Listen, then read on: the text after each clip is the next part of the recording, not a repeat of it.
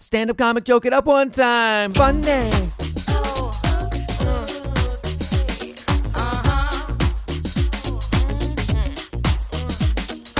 Fun day.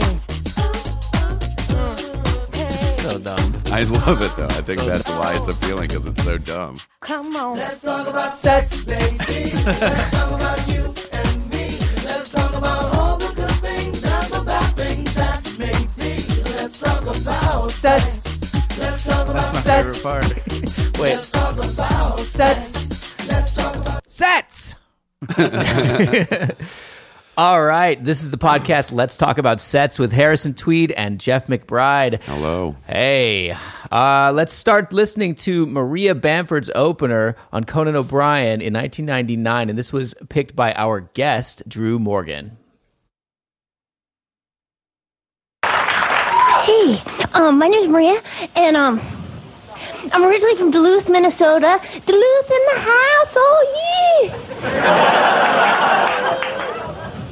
My mother told me before I went to my first girl-boy party in the 8th grade, she said, Maria, remember what we talked about? Gonorrhea, syphilis, herpes, 1-2. Watch the cold sores. Date rape is a lot more common than people think. You look so gorgeous.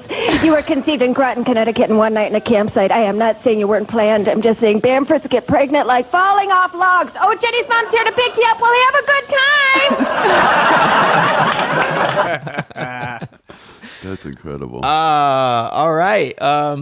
So let's talk about it for a second. Why'd you pick that bit, Drew? As anyone who's a fan of Maria Bamford or has just seen her at all knows, she's a very specific person. And I wanted to talk about openers because I think they're a very special kind of joke. And the joke there is a story about her mom. Mm-hmm. But she doesn't open by saying, my first boy-girl party. She could have. She could have walked out and been like, so I remember my first boy-girl party. But she's like, no. I feel like that joke, the part about with her mom and the act out with her mom, she'd been doing that in the middle of her set for a while or whatever. And it's like, how do you do that at the beginning? So she's like, I got to walk out and say hi. But she says hi in that very specific way. And she's like, what's up, Duluth in the house? And it's so weird and funny. And here's what you get. You get a few things with that first initial thing. This person is weird. This person is going to do a bunch of voices and characters, and she is from the Midwest. And then you couple that with that really quick story. There's so much in that story. There's so much in there. She's got issues with her mom. Her mom was very Midwestern and polite. Have a good time, dear, but also super weird and said weird shit to her. So in a minute, is that how long it is? That's It's a minute. It's like, I think it went from, it's less than a minute, yeah. You know how weird she is. You know she's going to do a lot of characters. You know she's from the Midwest. You know she has a Midwest mother who was super polite, but also super weird. You get all that in a minute. It's fucking brilliant. And you get the laugh. And that's my favorite thing, too, about it. What's up, Duluth in the house? I remember a time in my life as a young comic where I'd be like, what a hack thing to do. Just like say that in a funny way. Boo, so easy. First of all, it's not. It's not fucking easy to open with something goofy like that and people immediately like you and think it's funny. That's hard to do. Because they can turn. Because real quick, they can turn Exactly. like that. If you Duluth in the house, they can just cross their arms and go, "Oh, really?" Right. But what she was clearly doing, and I know you guys can't see it if you're listening at home. Maria, part of this with her, and I almost didn't pick it because of this. She's so physical and goofy. When you see her do that and hear it, you know she's not being braggadocious, that she's being ironic, which is another thing you get. She's very ironic. She's very absurd. So she's established all of that. In 40 seconds, she's established, I'm weird, I'm absurd, I do goofy things, I don't mean any of this for the most part. I'm from the Midwest. My mom is very polite, but she's also super weird. That's incredible. You've got First of all, all that. I love and that they're laughing. analysis. I love that analysis because that's a lot of nuance to pick up at once that I think is it's subconscious for almost anybody who's not doing this. Right. It like lets people into the door of your personality because it's While like getting a showing them laugh every room. and doing it in 40 seconds. Totally. And you know what? If that hadn't hit, like say she does that at a club or a show and it doesn't She hit. talks about that. Go ahead. She does like right after. No, not in the bit. Like she talks about how when she first started getting some heat, she'd go out to a club. Actually, she does have a bit about this, but this was later in her career about people just come to the club who didn't know her. It's like Friday, you go to a comedy club, right? Yeah. And then they didn't know who Maria Bamford was. And Yeah. she's a very specific. Oh yeah. If you go out for I want to see some comedy tonight and you come out and you see Maria Bamford who she's pushing it. She's pushing the bounds a little bit. Well, she's like singular. She's like setting 'em. so transcendent because she's Yeah. not doing anything that's atypical of a comedian. She's No, just anyone that who's fucking like funny. Maria Bamford came after her, and then that's fine. And everyone should be inspired by somebody. But yeah, she was very much herself. So I think that the most important thing in an opener is to be funny quickly, because I think you have about. It depends on where you're at, but we'll say in New York, in a New York club, you have about 30 seconds. That's it. I mean, and I've seen people not get them in 30 seconds and bring them back, but it's because they were interesting. You know what I mean? And you don't want to go for interesting and then just hope you can be funny later. So you don't have a lot of time to be funny. So it's a great opener because it's funny off the bat. She gets right into that character flawlessly, and that character is killing. I mean, and I don't care who you are. You love that. Like, I don't care if you're not into weird comedy. You're into someone making fun of their weird mom's accent, you know, if it's done well and it's done expertly there. So I love that bit because it is so funny, but also, and this is what makes it the next level to me, we know exactly who Maria Bamford is. That's 1999. And Everyone at that's- this table knows who she is. In that audience, a lot of people probably didn't know Right. who she was in 1999. And- she walks on stage and does that, we know who she is. So to your point, why that's important is that if you can establish your character quickly, then you end up with this like backdrop you can hit the balls off of over and over and over again. And people who can establish their character don't have to continually, to use another metaphor, set the pins up over and over and over again to knock them down. And that's why some of the most famous people, sometimes you almost go like, oh man, it seems so easy. Well, obviously that's work, and obviously it's skill, but also it's that everyone knows who Bill Burr is. When you sit down and watch his special, like, it's funny to people who don't know who he is, but for the most part, like, he's acting as if you know where he's coming from. That's because most people do. And that's something that I've run into on my tour now that people know who we are a little bit, and it's really like hitting off a tee. Yeah. Well, that's one of the weird things I wanted to talk to you about is like, what is it like to go from going and they're literally, I mean, we went to your Gotham show and all the comics, it was like me and Lejeski and Rafat and all of them. We were, So let me interrupt here because I want to intro Drew. Oh, I'm dying yeah, to. well, Yeah, we should probably do that. All absolutely. right, all Yeah, right. but don't let me stop. Yeah. So hold that. All right. So this is our guest, Drew Morgan. He is a nationally touring stand-up comic and the co-author of the best-selling political comedy book, The Liberal Redneck Manifesto, Dragging Dixie Out of the Dark. He's been on MTV, ABC, and he's slated to appear on The View in March. And he's also good friends with Harrison here. yeah, we used to run a show together. We did. We were it, and I helped, it was, I overbooked it, and Every week. Every week, yep. I just stopped booking it. I was like, whatever, dude. I'll just do time. Like, I'm not booking anybody. That was anyway. But when we did that Gotham show, there was like, it was weird because I'd seen you do like that Jim Morrison bit, which is a very like strange, weird, silly bit. Yeah, it's definitely meant for the stage. You'd probably see me do it in a bar. I saw you do it at 739 Bar before Jared Logan came on. Yeah. And it was like the crowd was kind of like lukewarm the whole time. Wait, they wait. enjoyed it, but it's one of those things where they were looking like, this is weird. And then but then I saw you murder with it at Gotham.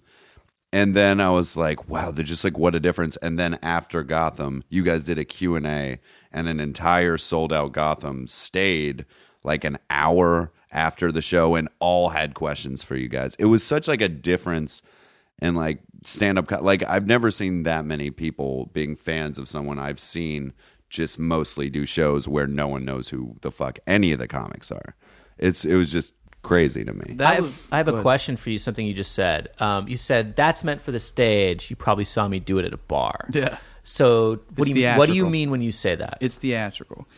And I think there's a big difference when you're on a stage, at a club show specifically, or in a theater specifically, where everyone came there to see a show. And we knew we were going to see a show, and we're sitting in this seat. And if you heckle at a show like that, at a club or a theater, like you're really not supposed to do that. if you heckle at a bar, it's like, oh, that person's being a little rude, but this is a bar. At that show, it's like, we're here to see a show. And so I expect you to put on a show. And so meeting that expectation was something that over the top, because it's a big act out. It's really big. Excuse me. It's like 8 minutes long. It's so long. The act out part's about 4. Yeah. That's a long act out. So if you are pretending to be a different person in a bar for 4 minutes, Trust me, I know. it's there's almost a part of people. Plus the lighting's different. There's no spotlight on you usually. Everyone can see everybody. It's almost like, even though they know why you're doing it, subconsciously there's a question of like, why is this person being so weird? Dude, I could. That's so perfect. I run into this all the time because for whatever reason, I'm not built to sit down and crank out one-liners. It's just not who I am. I love act outs. I love characters. I love faces. I love voices. That McDonald's bit is a specific. If it's getting nothing, it's getting like it's gonna get worse. Judgments. Yeah, they hate me. He does this But- McDonald's witch. Actually, I don't want to. Yeah. So that like It's a great impression. It's so fun. It's so fun. And I have so much fun with that shit. But dude, most of what I do is in basements and bars, and so a lot of the time, if I were in a different scenario, like you just said, where they expect a show, they're fine with it. But if I'm doing this crazy thing, they're looking at me like I'm nuts. Right, and it depends on the bar show. I mean, I think that night at 7:39 it went okay. I've had it go really well in bars, and I think there, it was when it was like packed, first of all. And I think there, it's almost like appreciation of like, thank you for going over the top in this terrible scenario where it's kind of awkward or whatever. But just as many times, and I stopped doing it. As a matter of fact, a lot of my friends in the crowd that night, you were probably the only comic who had ever seen that was there. I had only seen you do it once, and it was at 7:30. And the reason I stopped doing it is, it hurts to bomb. Dude, and a long, lonely act out is one of the most painful. So I stopped doing it because I was like, I know it works. Like I don't need to work on it anymore. And so what's the reason for doing it, right? You go and you do shows, you want to entertain people. Well, that's not happening with this bit. Not in this scenario. 5 or 7 times out of 10 in a Right. bar. You want to show other comics that you deserve to get on bigger shows. That's not going to work unless they're really savvy and they know how, you know what I mean? Unless they've been in it for a long time. So it's like, there's no reason for me to do this joke until I get to where I want to get to. And that was one of my favorite things about the tour, is being able to bring that specific bit back. I find myself so just looking forward to when I get to do that, because so much of my stuff is like that. And it works in that one scenario. Like when I produce my own shows and it's packed with people with my mailing list who they're there to see a show and they're there to see us do this thing, it's easy. I mean, it's easy because they know me too. That's part of it. I mean, half the people on my mailing list don't really know me, but it's still a lot easier. But aside from that, just, you're right, that expectation that you're going to put on a show, as opposed to I'm in a bar and now they're doing comedy. Now, that was my closer for a long time. Now I put it in the middle of my set to sort of challenge myself to climb out of the energy, I guess. But it's funny to me, I knew it. Before we sit down here, we said, is there anything we want to talk about now to get out of the way? I almost said, let's talk about Morrison, because I know Harrison's going to bring it up.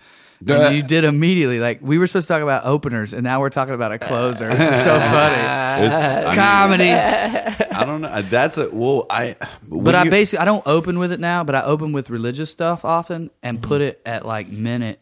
It starts at like minute 6 and ends. I've shortened it. Ends at like minute 11, and then I try to climb out of that. That's been a lot of fun. I want to get to know a lot of fun. I want to get to know you just a little bit, and then let's steer the boat back toward openers. Okay. So where'd you grow up? Sunbright, Tennessee. I grew up in a little town in East Tennessee. I feel like my accent, I was kidding at first, and now I think it's getting thicker because I'm thinking about Tennessee. It gets thicker when you talk about like the southern state you're from. Sure. I talk about Bojangles. It gets crazy. It's hard to say that word with any other Yeah, accent. Bojangles. Have you ever heard of Yankee? Bojangles. Have you ever heard of, it's annoying. Shut the fuck up. I'm not going to Bojangles. There's a Disgusting. Wendy's. No, okay? exactly. Well, no one wants to eat at Bojangles. Yeah, I don't want to eat at Bojangles. Bojangles, Where but do you I wanna eat? definitely want to eat at Bojangles. Bojang- yeah, They got good chicken. yeah. Anyway, I'm from Sunbright, Tennessee. Population 600, and it's in East Tennessee. It's like an hour from Knoxville, 45 minutes from Oak Ridge, where they built the atomic bomb, middle of nowhere, Morgan County. Crazy. We got a prison and a national park. Nice. State park. We have a state park. I essentially grew up in the south of the North. I grew up in Montana. Yeah. Which is like it's super crossover. Like Yeah, it's for sure. basically Rural. It's all it is minus the accent. It's Yeah. the only thing. Yeah, it's rural. Any state with a lot of rural people, and even places like New York. If you go to rural New York, it's very. So, matter of fact, we wanted to name our book. I don't know if I should say that. The publisher's not going to listen. We wanted to name it Red State Blues, and they really wanted to go with liberal redneck because Trey, my co-author, one of my co-authors, Corey's the other one. He had gained some fame with that moniker. Yeah. But that book is really about rural America, and you're right. Like any place, like Idaho, Corey calls it. They got that off the grid racism. Where it's not coming from that main Southern power. It's all the problems and the good things about those areas are very similar. Hardworking people, salt of the earth people. And then also, misogyny, too much religion, stuff like that. Homophobia, You guys all of don't. it. I don't know about Montana, but it feels like in the Midwest, especially, there's not as much religion as the South. Oh no. Well, first of all, Montana's not even really Midwest, really. People Right. think I know. of it I'm as, saying but- that's all I know about. I don't know if Montana's religious. I can't really comment on Midwest, but in terms of Montana is definitely. Oh yeah, church on every corner. Exactly. Like one of the biggest controversies when I was growing up was when those damn Mormons came and built their temple in our town. Gross. The Mormons. They're like, don't they know they're the wrong religion? Okay, all right, Catholics, we'll gang up with you on this one. Like, Right. Wait, you're Baptist, right? Yes. And My were you family raised is. with? I was raised evangelical Protestant, although Well, that's I'm what- I technically wasn't raised a with Jew. really Well, religion. Baptist is an evangelical Protestant religion. So what were you, like, Church of God? Went to a bunch of them, but like you guys dabbled. Oh, dude, we We dipped the pen in here yeah, and there. we were like, they said awful things about Jews at this one, so we're gonna go to this other one. Yeah, because my mom's is a Jew that converted, so it was like when we would run into stuff like that, we'd kind of be like, I don't want to go there anymore. Your mom converted? Yeah, when I was like 2. Come on. Come on. I mean, You got to keep that J card, dude. That's a good, For what?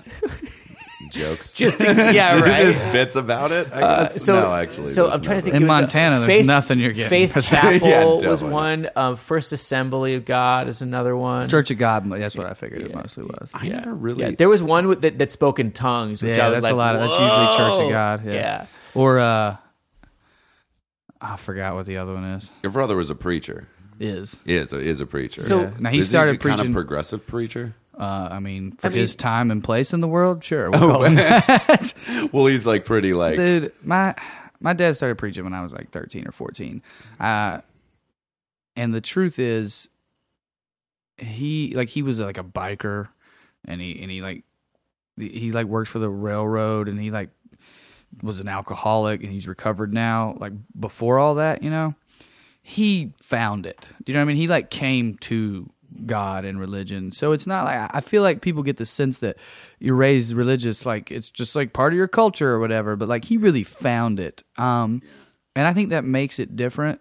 And Yeah. he wasn't super hard on us, partially because it was like, dude, you used to be hungover on the couch making us go to church with mom just because you didn't want us to be loud in the house. So you know better than to be like, funny. come home at 10 or whatever. And he didn't. And he Yeah. didn't. And it's sincerely, I didn't know. The only problems I had with religion growing up, the wounds, were from how serious I took it. And that is dangerous. I don't want to overlook that. But like in terms of like, oh my God, my grandpa's going to hell. This is a sin and God saw me do that and I feel really guilty about it. And those wounds are real. But when I met other people later in life where they had these wounds of like, the church was hateful and they kept preaching that gays were going to hell and my friend was gay. I sincerely, the church that I grew up in, I'm sure those people believe all that, but it's sincerely not what they focused on. They really focused on being nice, and like they go back. When I go back and I go to that church with my parents, like people cry and hug me, and No, There's a real sense of community, and it they're really does. really sweet. It does provide that, and I'm super not into any of that anymore. But I'm past my anti phase. I'm not like Right. I went through that. That's for a an while. important phase, though. Yeah, but I always like to your point of my mom. She converted hard, but I always hasten to tell people she's like the kind of Christian you like, because she's not the I'm going to judge everybody. Oh, she went through that too, but now she's this like, I just want to be the best human being I can. That's and my be mom. generous and loving and try to actually live by the better Right. tenets. That's my mom, and then my dad is like if you said to my dad, you're like, well, you know, how do you feel about gay marriage? And he'd be like, look, they can do whatever they want. He wouldn't say fuck, but the Bible says, you know, blah blah blah. Like he's very much a hardliner, but he's like, I'm not gonna spend my Sunday sermons preaching about the dangers of homosexuality to a church of 40 people out in the, like I'm gonna preach about finding Jesus and their lives. Yeah, and again, there's wounds that come from that. There's wounds that come from the whole structure. That if you're in it, you're gonna get them. Period. It's built on yes and no and don't and do. But when I met people who grew up in it and they were like, yeah, man, my dad just sits around, you know, he always votes, and I'm just like, what? Like my dad, he voted Democrat a lot of time because he was in a union. He worked for the railroad. That's his like job during the week. And I'm certain he's against abortion. He's just smart enough to know that George Bush and Donald Trump don't give a fuck about abortion. You know what I mean? Right, yeah, it's just a talking point. Right. So I have a question then. So look, Chris Rock has said, and I totally agree with this, that a preacher and a stand-up comedian are the same job. Yeah, and completely. they just they're out for a different effect.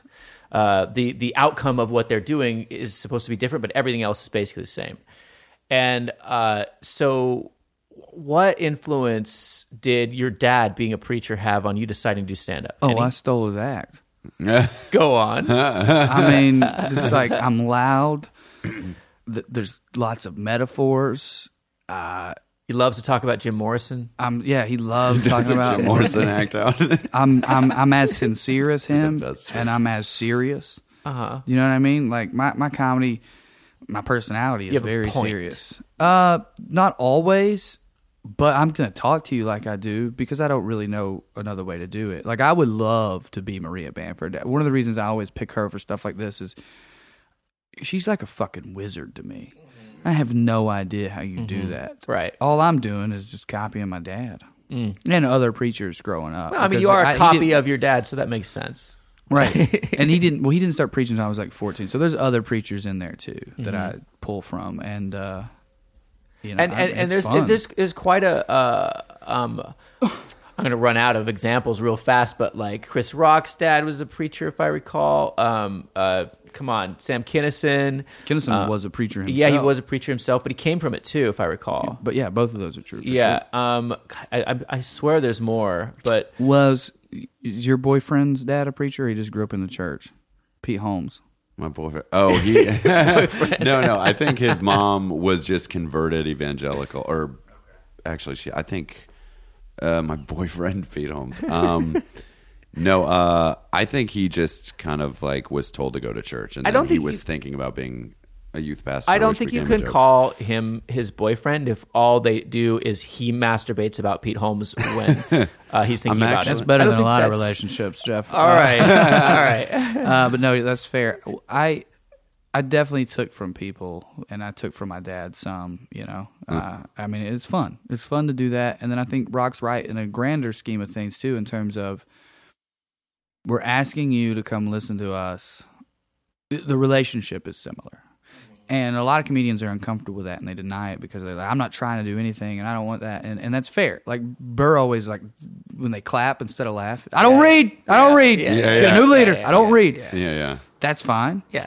But there's, like, some beauty in that in terms of preachers, too. Preachers back home, I remember a lot of them will be like, don't listen to me. Mm-hmm. You know, like, I'm just here to help. But, Yeah, like, yeah. don't worship me, worship God. Yeah. And I think, like, a lot of stand-up comics, not all of them, but they're kind of saying, you know, think for yourself, but I'm trying to get you to think for yourself by saying, here are some of my thoughts or whatever. I guess. I don't know. I think that's accurate. That's a good way to put it. Yeah. And what got you into stand-up? Man, I've loved it since I can always remember. Like, I remember listening to Foxworthy on the porch. My uncle brought it over. It was like the You Might Be a Redneck went viral in the South before going viral was a thing. Like, he drove to our house and was like, come on out on the porch. We're all going to listen to this. I remember that. My mom listened to Jerry Clower, who's a Southern storyteller, who's so hilarious. And I remember sneaking up to listen to Eddie Murphy while my mom and my Aunt Lisa were watching it. And you can imagine the effect that would have on a kid where, like, you're not allowed to watch movies with 2 cuss words in them, and then they're allowed to do this? There's something special about this guy, you know? So there was, like, a lot of that. And then I just started watching, like, probably all of us about our age, Comedy Central all the time. That was one of the cheapest ways they could put content out. When I was in high school, they had 30-minute specials on all day long. In the summers, I'd watch it all day. I'd watch it after school if I didn't have some kind of sport thing to do. So I saw all those 30-minute specials. Greg Fitzsimmons was my favorite comedian for a long time because he had a great Comedy Central 30. So that's how I got into it. So you loved it. It was this passion. But it was not at all something I imagined anyone doing. I didn't know. I mean, I'm from a very rural town. Like, I didn't even know any lawyers. Yeah. Like, and going to law school was like a big deal. I didn't know anyone who did it. I didn't know how you would do it. I can so relate to this. When I Because was you're from Montana. Yeah, man. Who's doing stand-up comedy? It's like, Dude. there's people, like, we don't even have, we got one cop. yeah, There's no One stand-up. cop. Right. yeah, So the stand-up comic of that. I made good grades, and I decided to go to law school really to hide. Like, I didn't want to grow up, and I thought I should go to graduate school. It was like a way to keep going and not end up in my town and all that. And I'm gonna put on a law degree camouflage suit. exactly. That's exactly what it was. But no one knew, even people who cared about me, they didn't realize that's what I was doing because I loved arguing. I was smart. I had a very analytical mind. There were parts of it that suited me. Like, it wasn't completely random that I ended up there, but I shouldn't have been going to graduate school. I should have been figuring out what the fuck I wanted to do in my life. Long story short, I ended up being a lawyer. Wasn't super happy with it. Loved being I was a public defender. Loved what the work we did meant, but didn't enjoy doing it. And my wife signed me up for a contest, like a comedy. She knew I'd always wanted to do it, and she was just like, you should do this. And I was like, maybe I will. She's like, well, I signed you up. That's fucking awesome. That's cool. That's Andy's so cool. At least that's how I remember it. She says that I signed up because she convinced me to that night. But I remember she was like, I already did it. Oh, It's a better story if she divorce, bro. Right.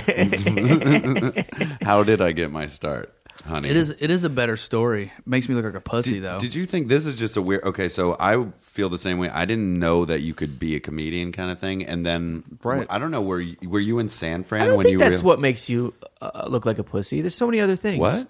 I didn't What? call you a pussy. Oh, I'm fuck fine with it. oh. Your A to C-ness is it's going over my head and it's infuriating. But That didn't work at all, though. I was like, I'm going to get a little dig in here. And you just looked at me and I was like, oh, I'm just an asshole. Okay. I thought you were being nice. I thought you were like, no, man. I that's wanted not- it to seem like a butter knife, and then I wanted it to stab through you like a hatchet, but it didn't work. I have a wait, lot of walls. one quick question. Yeah. Were you in San Fran when you realized you wanted to do stand-up? I like knew I when wanted you to- realized you could do it. You know what I mean? In the Like, back of attempt my to. mind, why I moved to a big city at all was so that I could do stand-up one day. Okay. It was always there. Even in college, all my friends knew if you said, what does Jeff want to do? And they'd be like, he probably wants to do stand-up comedy. Even though I didn't get the balls to do it or even have the opportunity for a long time. Well, I remember like we'd watch when I was 14, 13, which is kind of when you're getting your sense of humor in terms of like, I don't know, like what kind of comedy, like movie or stand up otherwise you like. And I remember it was Martin Lawrence movies. It was Big Mama's House, Blue Streak. And then Harmful of Swallowed came out that year. And then Dimitri it's Martin. so sad to think that there are kids who grew up and that was their introduction to Martin. 'Cause his show was so great, and most of those movies were terrible. Blue Streak is Streak's amazing. phenomenal. And Big Mama's House, it's him and Paul Giamatti in a buddy cop movie. An Academy Award nominated act. Dude, you gotta rewatch it. Remember Dave Chappelle in Blue Streak, where he's in there? All I can tell you, sir, is that he's gay. He's in there, and they're No, that's interviewing him, and Martin Lawrence is beating him up, and then that lawyer comes to save him, and Yeah. she's like, "Was he mean to you? He punched me in my nose. He told me I couldn't read good." I thought that was so funny. That was such told me I couldn't read good. That was my intro to Dave Chappelle because I didn't realize in me. Martin gave him that break. See, Martin- you guys had something I Black totally comics give didn't. black comics breaks Televisions? better than white people. I think. I had all 3 channels, and I was just trying to make a Montana joke. Literally. you were right on. I had all 3 channels. We were not allowed cable. The only way I got into stand up was George Carlin came through town, and I was 14. There's I a was town? a freshman. Were you at Bozeman? Billings, the metropolis of Montana. It is. I think we were going to try to play there. It's one of the states we haven't done yet. If you do go there, let me know because I know the only comedians there. They actually have a following. I know the big shock jock DJ. What He's a about friend of mine too. The Big Sky Festival is one of the best festivals in the country. So right yeah, now. Lucas Seeley, formerly Luke Kutla. I think it was my secrets. sister's first kiss. Yeah, in high school. He's the head of that. Have you done it? I applied this year and they didn't fucking put me on. You should call him and be like, bro, my sister's got so much dirt. Yeah. Call his wife. Is he Yeah. married? He's not married. Oh, man. Like he lives in L.A. with another good friend of mine who's a stand-up comic from Montana. But what I was going to say is just he came through town. English teacher of mine said, "I'm going to go see George Carlin." I'm 14. I say, "Who's George Carlin?" And he goes, "He's a stand-up comic." And I go, "What's a stand-up? What?" You could just he's like, "Oh, you just tell jokes." I'm like, that's a job. And So I worked in at Montana. Do kids speak like they're in 1940s movies, or is this like part of this stuff? We all What's have a stand-up comic? Golly, gee willikers, will you please tell me? I would love to know. I like knowledge, Mr. Schwartz. So then I worked at a video store at the time, and I could take home videos, whatever. Stuff like that's so important. And I snuck them out. I watched them I watched George Carlin like porn. Dude, video stores and record stores, like people our age and a little older, that's like responsible for everything that we care about. I think that's Dude, I probably miss true. Blockbuster still. You don't know shit about video stores. Shut up, Harrison. You have the Avid internet. Video, Get out of here. Blockbuster. Hush. The I did adults not are in talking. 20 Look, dude, I came the first time before the internet was there to help out with that. Okay, all right. yeah, Amazing. So Wait, you're 31. I'm 32. You're 32. Yeah, it took me a minute. 37. yeah. 26. Yeah. Okay. Fucking. You're right. Okay. So the end of that is just I just wanted to point this part out because you were talking about how you had to sneak in being able to watch Eddie Murphy like I imagine you like over the stairs like to just I was behind the couch. there you go. Okay. I could only hear it. Right. My So- mom loved that's Bigger great. and Blacker. Oh my god, that's so before great. I got to see it. That was a big. My mom loves Chris Rock. We saw Top 5. We were the Harrison, we are talking about old people shit. Hush for a second. Finish your point, Jeff. only. Sorry. Like, old people shit. All right, listen. Okay, old Fucking people shit. whippersnappers. And then I had to like wait till my parents went to bed, put the VHS in, and watch it as though it were porn. And then like be scared, I'd hear a bump and be like, "Oh shit!" And I'd have to like turn off. Right. Just because it That was made George it better, Carlin. though, didn't it? Oh yeah. George Carlin to this day is my favorite because he changed my whole worldview. Yeah. I was like, I remember laughing, just being like, "You can't say that. You can't talk about that. That's not okay. That's awful. Why? That's wrong." I think that's disappeared some. It's hard for me to imagine a Yeah. stand-up comic saying something these days in a 14-year-old, unless they're raised in a certain culture, being like, "You're not allowed to say that," because it's like people say everything. What were you going to say about Chris Rock? I'm sorry. Oh, I mean, I just. Please don't apologize for that. No, Well, yeah, it was I'm just good. a joke. I was but just then he about to actually, add I to was your just point. kidding, but then he just I was stopped just about telling the to story. add to your point. I think me and my girlfriend saw Jim Jeffries at the Beacon, and I feel like he is now watching his performance because this is like the first major set I've seen like in because like the world is on fire right now and like people like need comedy and there's a lot of shit going on. Sure. Back home, people think the world's doing fine. Yeah, well, Yeah, they do. That's They do. true. They're What like, are you finally, saying? it's back on track. I don't think I've seen like he is the dude that like attacks issues but doesn't give up his right to be just like disgusting and make the crowd uncomfortable. He made the crowd so uncomfortable by making the best arguments against like Trump and like this in this very Carlin-esque way, like where it's like it can get violent, it can get like You heard it here first, folks. Jim Jeffries, the next Carlin. You might. I think it's possible. I think it's he's not the dude. out of the realm of possibility. And also, I don't know. I agree with you. I think it's really comics are getting less and less like their irreverence.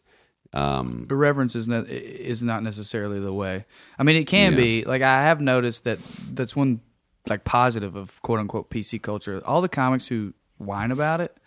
I'm like, without it, you're irrelevant. Yeah, that's such a good point. Like, it's such a good point. What are you going to talk about? A guy who's been talking about his dick and fucking transvestites for the last 5 minutes, and those are fine jokes. But what are you going to talk about if PC culture goes away?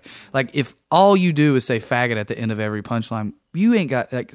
It's not true of everybody, but a lot of those comics, I'm like, this is all you got, dude. So you better stop railing against it right now. It's the tension and taboo nature of the things you're talking about that you're playing off of to get your laughs, Right. And I do want to talk about openers. All right. Yeah, sure. No, this is great. I want to be cognizant of our time. So what I'm going to play next is a bit. It's a very short. It's an opener of Drew's. I'm the son of a Southern Baptist preacher and a Sunday school teacher. That's how genetics work. You know that makes me an alcoholic.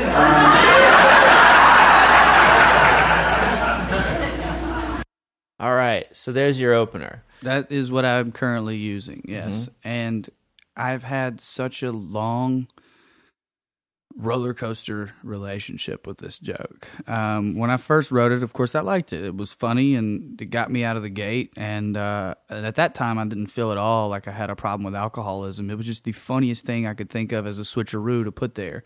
My dad is a preacher. My mom is a Sunday school teacher.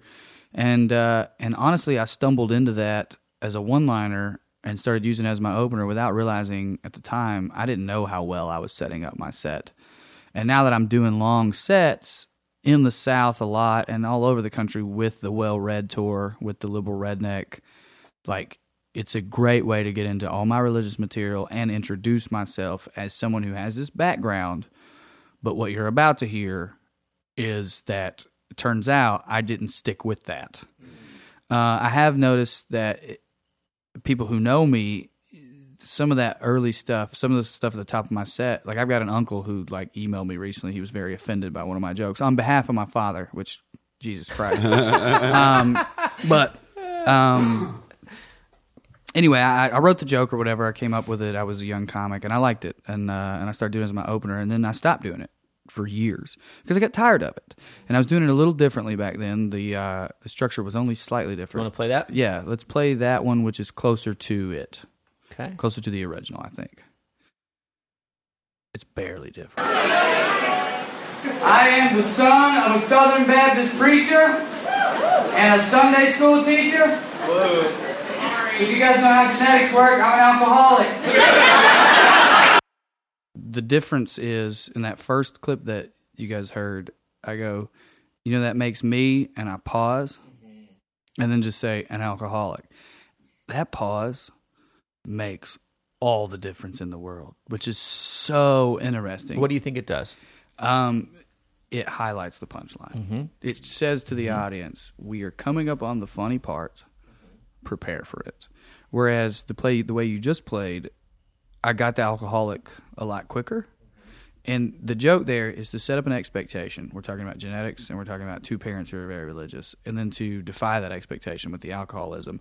And then the extra funny part is you go, oh, wait, actually, I could see that. Like, you know what I mean? Like, that probably happens a lot. Yeah, because it That is ends up genetics. ringing true, so you get a little bit more oomph in the laugh. Exactly. Yep. That pause allows people to, prepare for that. So the evolution of the joke, or in terms of my relationship with it, not necessarily as much as it changing, is I did it for 2 or 3 years, and I got tired of it. And I was doing comedy in Knoxville. Everyone in the scene knew me, which I'm sure you guys can identify with this. You're around the same comics all the time. You're paying more attention to how they respond to you than you are the crowds. So the crowds were laughing every time. But like all my comedy friends were tired of my opener, and I was tired of my opener. And then when you get tired of a joke, you can really let that out accidentally. You can really display how tired of it you are. So I stopped doing it, and I thought I would never do it again. And then I came up to New York, and I had a few different openers I would try, but nothing hit quite as hard as that. So I went back to it a little bit. That's when it started changing with the pause, because I was becoming a better comedian. And I started liking it again. I started realizing the power of it. And that was something I as a young comic, I stumbled into that powerful tool. But How would you characterize that power? you walk out on stage and you get a laugh that quickly, you are now in control. You have established that I am a funny person and I have a point of view. You just developed credibility instantaneously, and they go, interest. he's coming from somewhere. How much time was that? That 30 seconds? No, that was 11. It's 11 seconds. 11 seconds. That's 11 dope. seconds. It is Yeah, great. That's And, super quick. I'm curious. A couple things. Actually, let's talk about the pause first. Okay. Okay. So, and I do think this is like, I don't know. I imagine it's something you can learn over time, but it is a feel thing. Oh, yeah, I didn't purposely change that. Like, whenever I started doing it that way, it just happened on stage. Making people laugh, you're breaking them open. You're breaking open the crowd. I mean, and if you think about it, I don't want to say it's forced, but laughter's sort of involuntary. Like, if I tickle you, you might not want to laugh. You might hate me. A lot of people hate being tickled. But then you laugh uncontrollably. There's a touch of that in what we do. And so if you go out there and you do that quickly, you're really showing these people, I know what I'm doing. And that's why openers are so important. And that's why comics obsess over them. You can go too far with it. Like, if you can get into a joke quickly, if you can just, like, start a joke. We already did the Bamford clip, didn't we? Yeah. If she'd have just started that story, she would have got laughs. Like, if she'd have just started doing her mom, she would have got laughs because she's funny and she's calm. But it wasn't, she needed, it's better if she does the, I'm from Duluth or whatever first, because you're establishing something and they relax and they're no longer judging you. Now they're listening to you. And that's huge. It's so fucking huge. So anyway, I came here, I started doing it again, and then I started hating it again. I got tired of doing it. I got down on myself in terms of like, man, I really need to be able to write another one. I started looking for other ones. I found a few that worked okay in different ways. I found some jokes that were great jokes that didn't work as openers, which I guess we can set up that next clip if you don't mind. So this is a joke that works really well in the middle of a set, and I have tried it about 6 times at the top of a set on shows, proper shows, and I get a few laughs, but to play it. Believe it or not, I was an all-state quarterback in high school. That's 100% true. Thank you. The rest of you don't have to clap for that. Any of you could have done it. I don't hold on to that shit. The only thing I have left over from those days is that joke, and I do have some abs. I have those V muscles, the lower obliques. Only problem is, as you can see in this extra medium Skinner shirt that I'm wearing, those are the only abs that I have. When I take this off, it looks like 2 hands holding up a hairy basketball. That first line, I was an all-state quarterback in high school. People, turns out, do not like that. I know just why, too. And so, but if I put it in the middle, they've already trusted me, so now they know I'm going somewhere. And when I first wrote that joke, I wasn't worried about it because it ends with me making fun of my body. But if you open with that, and they'll give it to you. Like, when I've opened with that joke, the set has eventually gone fine because they're like, oh, he was just wanting to make fun of himself. But if you put it in the middle, they trust you. There's none of that, like, weird tension, like, what's he doing? Why is he telling us this dude's bragging or whatever it is? I thought you got away with opening with it really well at Broadway one time. I was like watching you do like some audition, and then you did that. You opened with like, I was an all-state quarterback in high school, and then there was no response, and you were like, I'm sure any of you could do that. And then it got a big laugh from that, and Right. then you went. I think then you went into your like nicknames. Well, joke. that's part of why I thought it would work, yeah, is I thought I can build a tension yeah. and then break it with this aggressive, like, I'll keep going with this. And that's where that joke comes from, is when I tried it as my opener, the line, I just said it on stage one night. I was like, I was an all-state quarterback in high school, and it got super tense, and I went, oh, yeah, you guys don't have to clap. Any of you could have done it, I'm sure. Yeah. And then they laugh at their own insecurity, but even that's a different set. That's fine, but I'm not Jeselnik. Like, the rest of the set is not going to be me Coming at them from above. and saying to you, you couldn't have done the things that I could do. I've thought about it. I've thought about trying to like craft a set that way or be that person, but I don't think it's who I am. Do you guys know It's a part of who I am. Huh? Do you guys know Conrad Ruff? Yeah, sure. Yeah. That's the perfect Oh, guy. perfect. Perfect He's example. he opens. Love Ethan him. was SP was telling me about this last night, where he just or Davidson was telling me this that he would just came up and he's like, hear that? Hear the sound of those shoes? Yeah, you know what's up, you fucking bitches. And then just everyone just died, and it was just the best Yeah. Sure. opening. Yeah. You Sure. fucking He's- bitches. yeah. You And I- know and- what time it is, And that's 'cause of my shoes? inside me. Yeah. That's inside me, but it's not. It's either not who I am or it's You don't not who wanna I'm establish trying that. to establish in the beginning. You know what I mean? Yeah. And I so think- even when it gets laughs, it sets up my set in a different way. I think part of it too with Conrad is there is a twinkle in his eye, and he's having so much fun being that. Sure. That it's not. You can tell he's not trying to get anything from And I've it. never enjoyed it. I've always had like a little bit of the opposite where I get like embarrassed when people find out like certain accolades or whatever. Like people, like I do podcasting and people are like, you went to law school? And then I'm not ashamed. I'm just like, oh, so that's who I am to this person. Whereas Conrad would be like, yeah, you're goddamn right I did. I'm a fucking genius. Yeah. You know, like he'll tell you all the time how smart he is. He's told me that like 15 times he's told me how smart he is.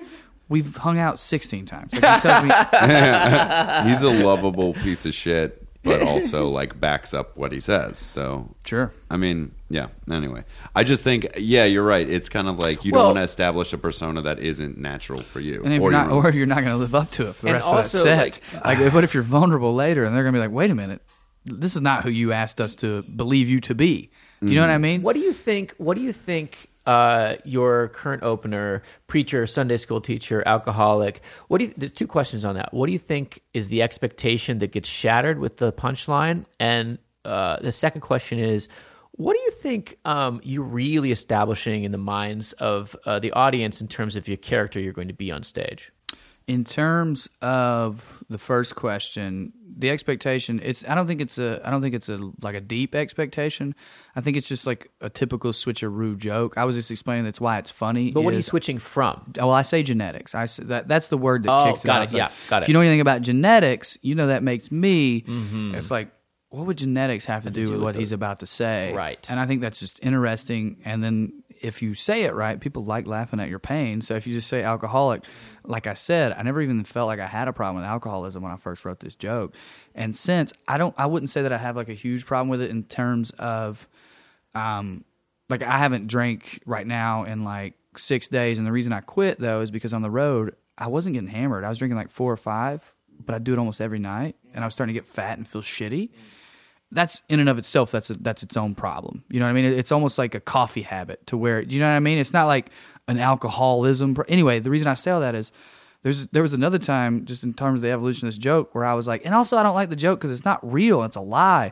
And then like a couple months later, I was like, is it a lie? Like, okay, I'm definitely not an alcoholic, but I Yeah. clearly have issues with it.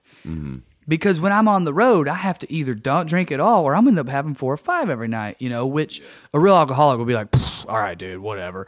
Fine. I'm not an alcoholic who has to like, you know, it would be wrong of me to try to get sympathy for that. But there's still some truth in there. And it's funny that like the joke told me the truth long before my brain was willing to wrap its head around it. You know what so I mean? interesting I that felt- like the material stayed the same and you evolved into it. Sure. In a way. Well, or I accepted it. You know what I mean? Yeah. Like, I'm probably drinking a lot when I first wrote it, too. Probably more than even recently. So, there's that. And then your second part of your question, what I think it sets up in people's mind.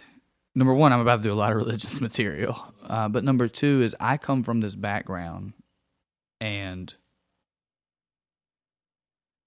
we're about to get into what it did to me. We're going to analyze it. We're going to go through it. And we're going to be a little irreverent, but we're also going to be self-deprecating here. Like these jokes, I'm not going to open with a joke about how dumb Jesus is. I'm going to open with a joke about, because that's not how I feel. Like, I know my mom and how great of a person she is and how much her religion's meant to her, so I don't feel that way. I don't think all these people are fucking idiots. So we're going to open with a joke that establishes, though, it did some things to me, and we're going to talk about that. And it's going to get dark, and we're going to be able to laugh at me, and you're going to be able to laugh at me. But I'm also going to be able to shit on it, too, and you're going to let me, because I'm funny. So, and I always follow it up with a religious joke. I would never do that joke and not do a religious joke second. It would be weird. How do you transition into Jim Morrison, by the way? I mean, because it's not like anything. This guy with this joke. Well, I'm trying to think because your act is a lot about your upbringing, and then you have like that great bit It's about religion. I talk about music being my religion now.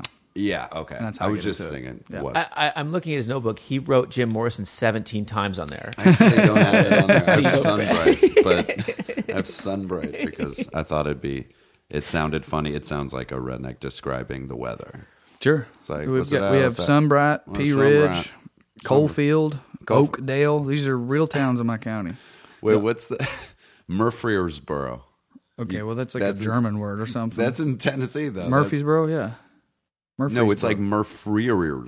Murfreesboro. It's Murfreesboro. I think these are. Oh, well, you know what? I'm thinking there's Murfreesboro in Tennessee, and then there's Murfreesboro in North Carolina. So it's like we drove through both on the way to You are Bonnaroo. just lying. Well, no, I am Everything- not. John Mulaney has a bit about the town. Why did you All right, just we'll look it write up. Jim Morrison down again? It's oh, I have VHS. But anyway, that's what I think it establishes. And like I said, I always go into a religious joke after. I don't know. Like, it's easier for me to analyze Bamford or someone else. I don't know how the audience necessarily takes me, but I know it works, and I know it works for me. And so I've fallen back into like with it because it sets up my current set so well. I'm not going to sit here and shit on a joke because I'm tired of doing it when it's really perfect for what I've been doing. The 25 to 30 that I've been doing on the road recently, there's just not a better opener. It sets up everything perfectly. It's hard for a comic to be likably aggressive towards the audience, and you do that, I think, better than anyone. And not like the way Conrad does it, but you're like, I'm gonna tell you these jokes, and this is how it is. Well, I guess that's the preacher stuff coming out and the type of preachers Totally. that we were talking about. But it's Thank so you. likable, It's a very and nice it's like compliment. I feel safe with you, not like likable. That's because you want me to be your dad. That's like Well, you're talking you about mean me how I make generally. you feel. Just safe. Well, now Jeff is my new dad. I have two dads now. That's great. My My dad is I do dead. hope. If that is unclear, Yeah. Harrison, they all know. no one knows. Yeah, but we all know. This is- Go in I your- just want to make sure people go in are your like, bio on the "You website. should-" Yeah, dad dead. but I think, thank you for that comment. I hope that's somewhat true in terms of just people being like, oh, all right, we're going to let him get away with stuff. And I guess that's all you can ask out of an opener is like, I want them to think that I'm funny and then sort of subconsciously give me permission for all the stuff I'm about to do. Super, and it's. I think it's so unbelievably crucial to figure out that opener when you're walking. Wait. So like because it matters at this level more than any other level because when you're an established personality, then people have a pretty good sense of who you are already. Whereas this is like one more pin you have to set up, and it's probably one of the most important ones. Well, I guess the only thing I was going to say is I've certainly seen comics on the way up go into a club and their first laugh comes 30 seconds in. Like going back to the Bamford bit, just start with so I used to go to boy-girl parties, blah, blah, blah, blah, blah. It's very possible to do. But this is like a little extra. If you can crack the code of being funny in the first 10 to 12 seconds, I think it's like another level of things. It just really helps out a lot. It's not necessary. You have to be funny in the first 30 seconds or you're fucked. But if you can do it in the first 15, you're really, really telling the crowd, hey, get ready. We're about to have fun. Well, I think, I mean, I actually I agree. I think it's really impressive to do it in first 11. That's awesome. Well, that's why a lot of people will comment on something that's already happened. Like, welcome to the stage, Tim Dillon. That's what I was just And like thinking. Tim Dillon often will be like, give it up for this fucking piece of shit who's like blah blah blah blah blah. Yeah. And you're just like, that's what he's doing. He's Mm-hmm. saying this is who I am, and I'm funny immediately. And that's why a lot of comics do that, and I do that a lot too at bar shows. I like a slow build intro opener though too. Like something. I'm not going to do the joke, but there was a joke that the laugh doesn't come in until like 30 seconds in. You've probably seen me open with it, the doing cocaine off the baby thing. Sure, but it it's- is going to come within that 30 seconds. A, and then B, you're really confident. Like the Well- audience listens to you immediately because of your confidence. Well, that's true, but also I feel like You see how not confident he was in that response? Well, you're that's really 'cause- confident. I don't know, man. Maybe I guess you think so? Really? the thing I'm is, it's confident? like I like it because what I would do is I would say like I'm excited. There's this bar in my neighborhood, and it's like a baby friendly bar, which is You're- a weird premise. It's interesting, and that's what I was saying earlier. If you can't Yeah. be funny immediately, you can get away with being interesting, and then but you build a tension, right? Like that joke builds a lot of tension when you do it at the top, does it not? Yeah. That I like that's that the- tension more than Of course, because you're going to break it with a quick. great punchline. Yeah. But part of the tension isn't just the joke. Yeah. The joke itself has tension built in. The other part of the tension is they're like, all right, dude.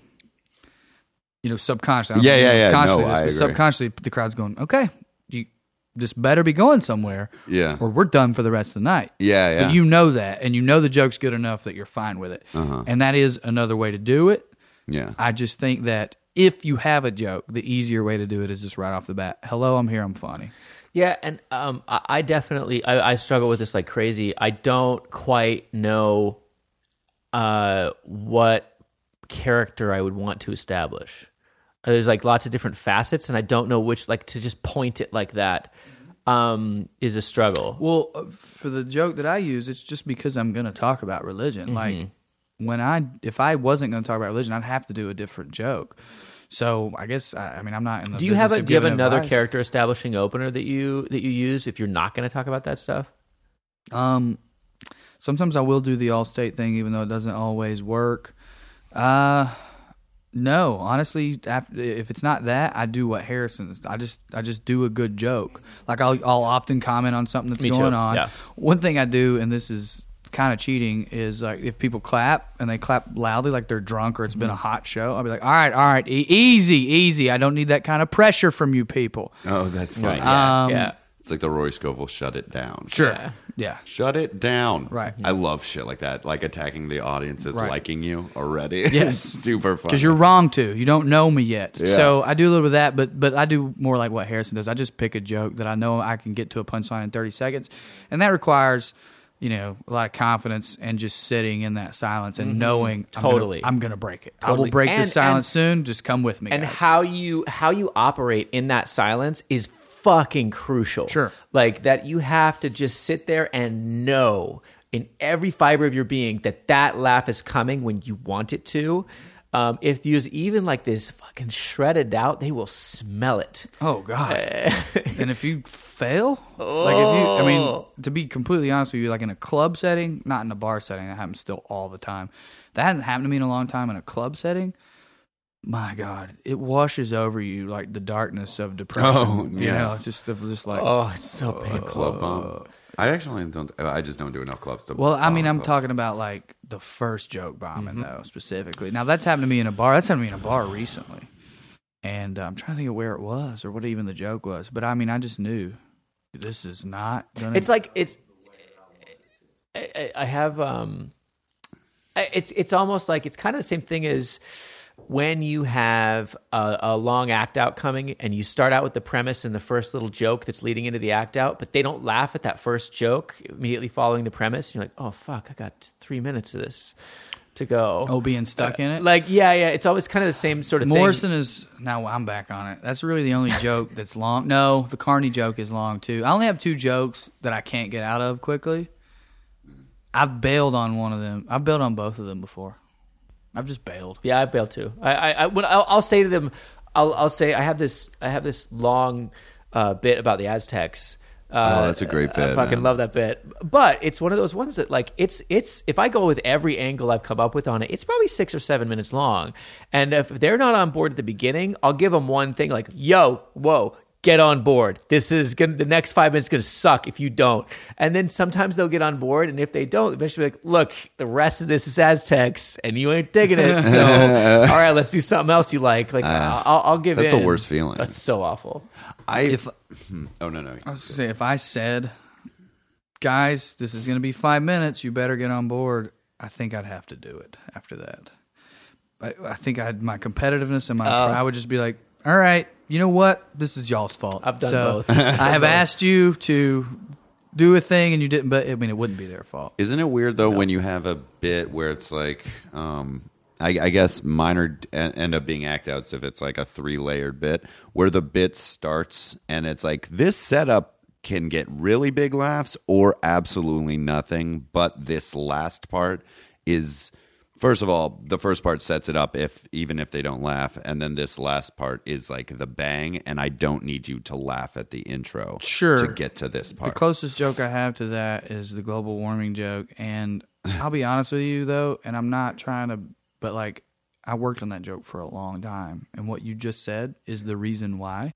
If you have a joke like that, and I'm not trying to like douchebag you or big time, work on that premise. Get something out of it every time, even if it's just a light chuckle, because the pop will be so much more worth it, and you'll figure something out, because that's what makes a joke great. If there's a pop at the end that you know is coming, and it always comes, you have a good joke. If you fix that premise, you have a great joke. Dude, I will rework that premise to try to hit that. I have a moon landing bit that I love doing, and when I get to that solid act out, just there's a moment where I don't even have to say anything. It's just the motions that I'm making. It's a very visual bit, and I can just sit there and I can milk it. I can do just another little facial expression, another little move, and they laugh harder each time. But getting to it is so hard.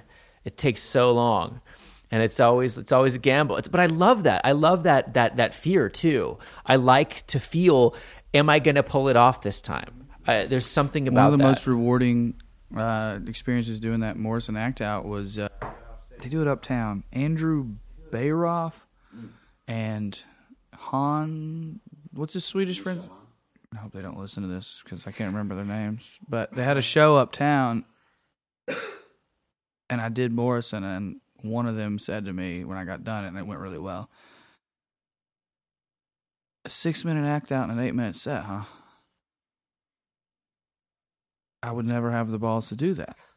And I was just like, I didn't even think of it that way because I believed in the joke. That was like really right after I moved to New York, and I hadn't eaten shit with it enough. So really they were like they had experience that I didn't have yet. But Cult of the Writer.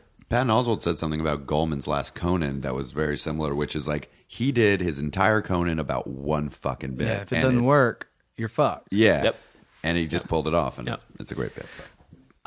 Should we move on to ice fishing? Please. Yeah. Oh, please do this. All right. Is this the Don't set it up at all. Just play it and then we'll This is talk Fox about Okay, it. got it. God damn it, Harrison. Don't set it up at all. we can edit that out. No, we can leave it. I'm not even in the podcast. I'm just here for moral support. No, I think it's funnier if people hear me say, don't set it up at all, and then you set it up. Can I play it now? Sure, Dad. It's been one of those years like that for me. In February, I was doing a show in the northern part of Minnesota, and it was so cold, a beautiful place. It was so cold. It was like 15 below zero. And after the show, we were talking to some guys backstage, and they were trying to talk us into going ice fishing with them. It's 15 degrees below zero. I said, guys, you know what? I appreciate it. I said, I don't really think I want to be that cold. And one of the guys goes, oh, it's not that cold. He goes, we built a big bonfire out on the lake. And you call us stupid in the South. But I got to thinking about that ice fishing, especially from the point of view of the fish that gets caught and then thrown back. Think about it. In the animal kingdom, that has got to be the closest thing to one of those out-of-body experiences. That fish that gets thrown back, he goes back and he tells his buddies, he's like, dudes, I was just swimming along, and all of a sudden I felt myself being drawn towards the light. And it was getting brighter and brighter, and then I went through this opening, and I saw my dead relatives all around me. And I saw God. He was wearing a flannel shirt and a Budweiser hat. And he held me and said, "It's not yet your time. Go back." Oh, what a great bit. Oh, that's so good. It starts out with this, like, let's make fun of ice fishing in the typical, almost Seinfeldian way of, we're going to build a fire on the ice. How stupid. And then he goes, but I got to thinking about it from the fisher's perspective. Now, I believe in my heart of hearts that Jeff Foxworthy thought of that, the fish and the out-of-body experience and that, and then was like, how the fuck do I get into that? Especially with my audience. Yeah. Especially with my blue-collar, you might be a redneck fans. How the fuck do I talk about the existential experience of dying and coming back to life from the point of view of a fish who's talking to his fish friends to my audience? Because it's funny, and they're not stupid. They will like it. But I have to introduce it to them carefully. Yeah. And so he does this thing about ice fishing, and then that line, it's perfect. And you say we're dumb here in the South. Now everyone is like, yeah, we're not dumb. There is no way, and I'm not saying he even thought of this, but there's no way that someone won't laugh at the weirdness of that joke, even though it's weird, after he just told them, you're smart. Like, he just got done telling you, he just got done getting you to laugh at someone thinking that you're stupid. Now you will go anywhere with me because you're smart. So I'm going to go to this weird place. And I've been lost in that joke for years. I have a whole cartoon that I've written a few episodes of around the idea. And it's about like a fish who's a teenager whose mom dies, but she just gets caught. But they don't have a way of explaining it in their fish society. And so there's churches. Like, the church explains it as God calling up the perfect, who has the perfect soul and all that. Because that's what we do with phenomena that we can't explain. We ascribe supernatural or religious, some people would say those are the same thing, explanations to it. And I've been lost in that. But there's so much there. He says, I went towards the light. I was drawn towards the light. I mean, imagine being caught. Like, if you were a fish and you could converse with your friends, but you didn't have the cognitive ability to actually know that there were humans on a different plane who were pulling you up. Like, what a fucking wild thing, you know? And then it's like, I saw my dead relatives. I saw the face of God. And then he goes, he was wearing flannel and a Budweiser hat. Now we're back to Jeff Foxworthy's audience.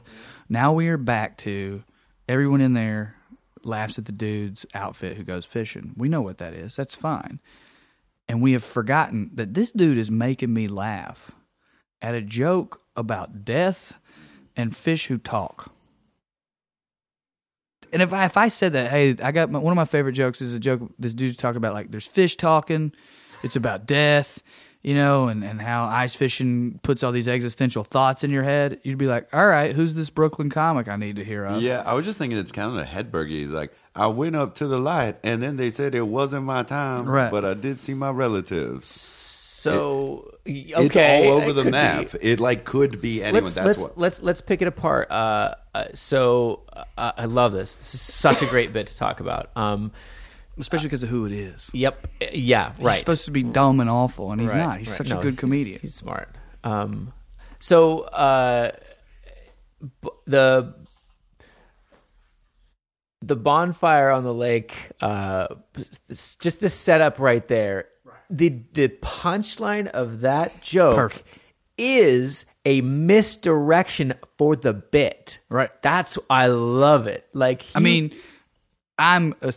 wondering if Foxworthy heard us say this, if he'd be like, I just said, but like, it's what it ends up being. It's what it ends up being. It's a pivot, and it's such a great, it's a great example. Let's not try to get into his head. Let's just talk about the mechanics of the function of it. Right. It ends. What I love about that is it is. You think you know where the joke is going once you hear that punchline. You're like, great, I get this bit. Yes. And you We're breaking down the dumbness of ice fishing. Yes. We're going to make more jokes about dumb red. And here's the other place I thought it was going when I was younger. Probably. Maybe I didn't. But it's like, we're about to talk about how dumb people can be all over. And we're about to talk about dumb rednecks in Minnesota. We're about to talk about how redneck you guys are compared to us, and we're going to relate. You're going to love the joke, rednecks here in Minnesota. You're going to love this joke because I'm going to relate something you do to something I do, and we're going to laugh at ourselves. And that would have been a fine joke. It would have been fine. He's good. Like the way he delivers that punchline, and you say we're stupid, like without breaking it down too far, it's like we're going an interesting place. This is fine. So you say we're stupid. So that falls into, there's lots of theories to why comedy works, right? Right. What makes people laugh. And one of them, one of the oldest ones, I believe, is I think it's Aristotle, who says it's a theory of the superiority, that you evoke a laugh when you make people feel superior to other people suddenly. It's a very old, very, very old theory of humor. And that's kind of what happened right there. All of a sudden, he goes, and they thought we were like... Sure, right. but he could tell it in Minnesota, and they would laugh at themselves. Right. And it would be the irony of, we do think we're better than those people, but maybe we're not. Mm-hmm. And so I would maybe take it a step further. It could be just like an abrupt shift in status. Sure. Or perceived status. Yeah. It also kind of works if you, I mean, he's saying we're not that stupid. He's letting the audience know they're not that stupid. But also, I think people like it when you're from a shitty place that gets a bad rep for like having a low IQ thing. Like you posted something about that Mississippi subway ad, and it's just like, fuck you guys. But people like it when it's like the South or just like rural or country people are very aware of how they're perceived and they're shedding light on it. You know what I mean? Right. Owning that perception. Just being like, I acknowledge this perception. I know what you guys think about me, and fuck you. I'll throw it right back in your face. Yeah. You kind of said what he said, though, about a status shift, which is there you're embodying the status shift of like, you're not giving it to the audience. yeah, like, yeah. I know you think this about me, but I'm smarter than you, or I'm as smart as you. Yeah. I want you to know that I respect you, and I wanted you to make your point because I wanted so bad to be like, Harrison, the fucking adults are talking. And it would have gotten a laugh, but I was like, he might be going somewhere. He might be going somewhere. Let's see where he's going. I don't enjoy this anymore. So then he does the next move he makes is one of my absolute favorites, and it's a question I ask myself when I'm writing, which is a perceptual shift.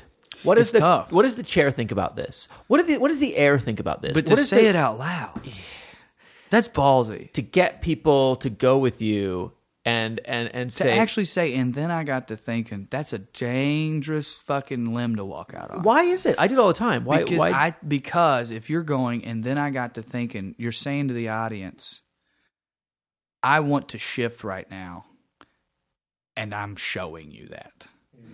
I am telling you we are changing gears. If you tell someone we're changing gears, that gets their gears going.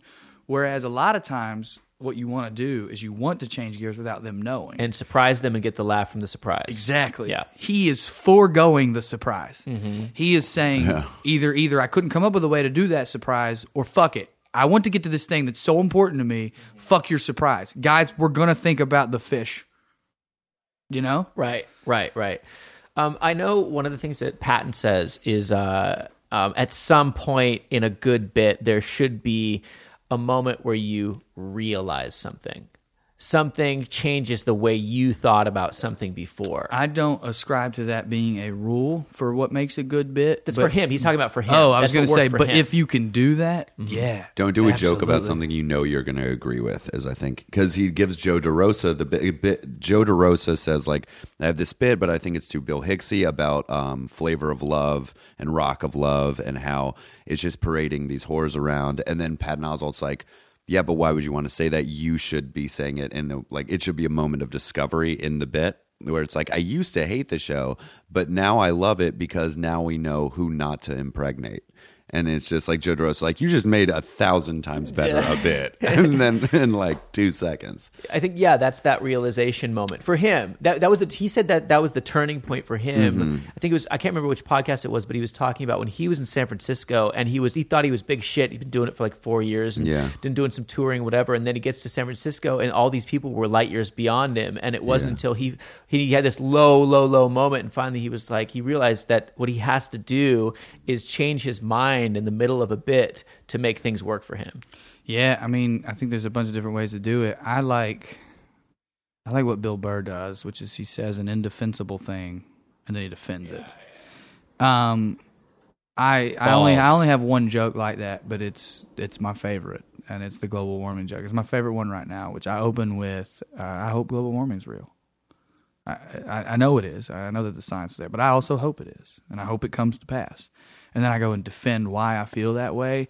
And my hope is that they identify inside themselves the same thing I feel, which is that petty, we kind of like being right more than we want the planet to survive. Yeah. You know? And I never say that, but I just show them that I feel that way and maybe they do too kind of thing. I mean, I enjoy that a lot. I rewrote part of the Morrison bit and added a thing to it recently that I haven't tried much yet, where I'm doing that thing where I do this rant about behind the music. It's funny that you said Rock of Love. Just how fucking awful it is. Like, what a pointless show.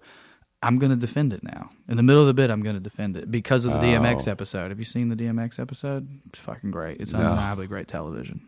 I've seen some. Oh, I forgot. You're like 8. Behind the Music is my time.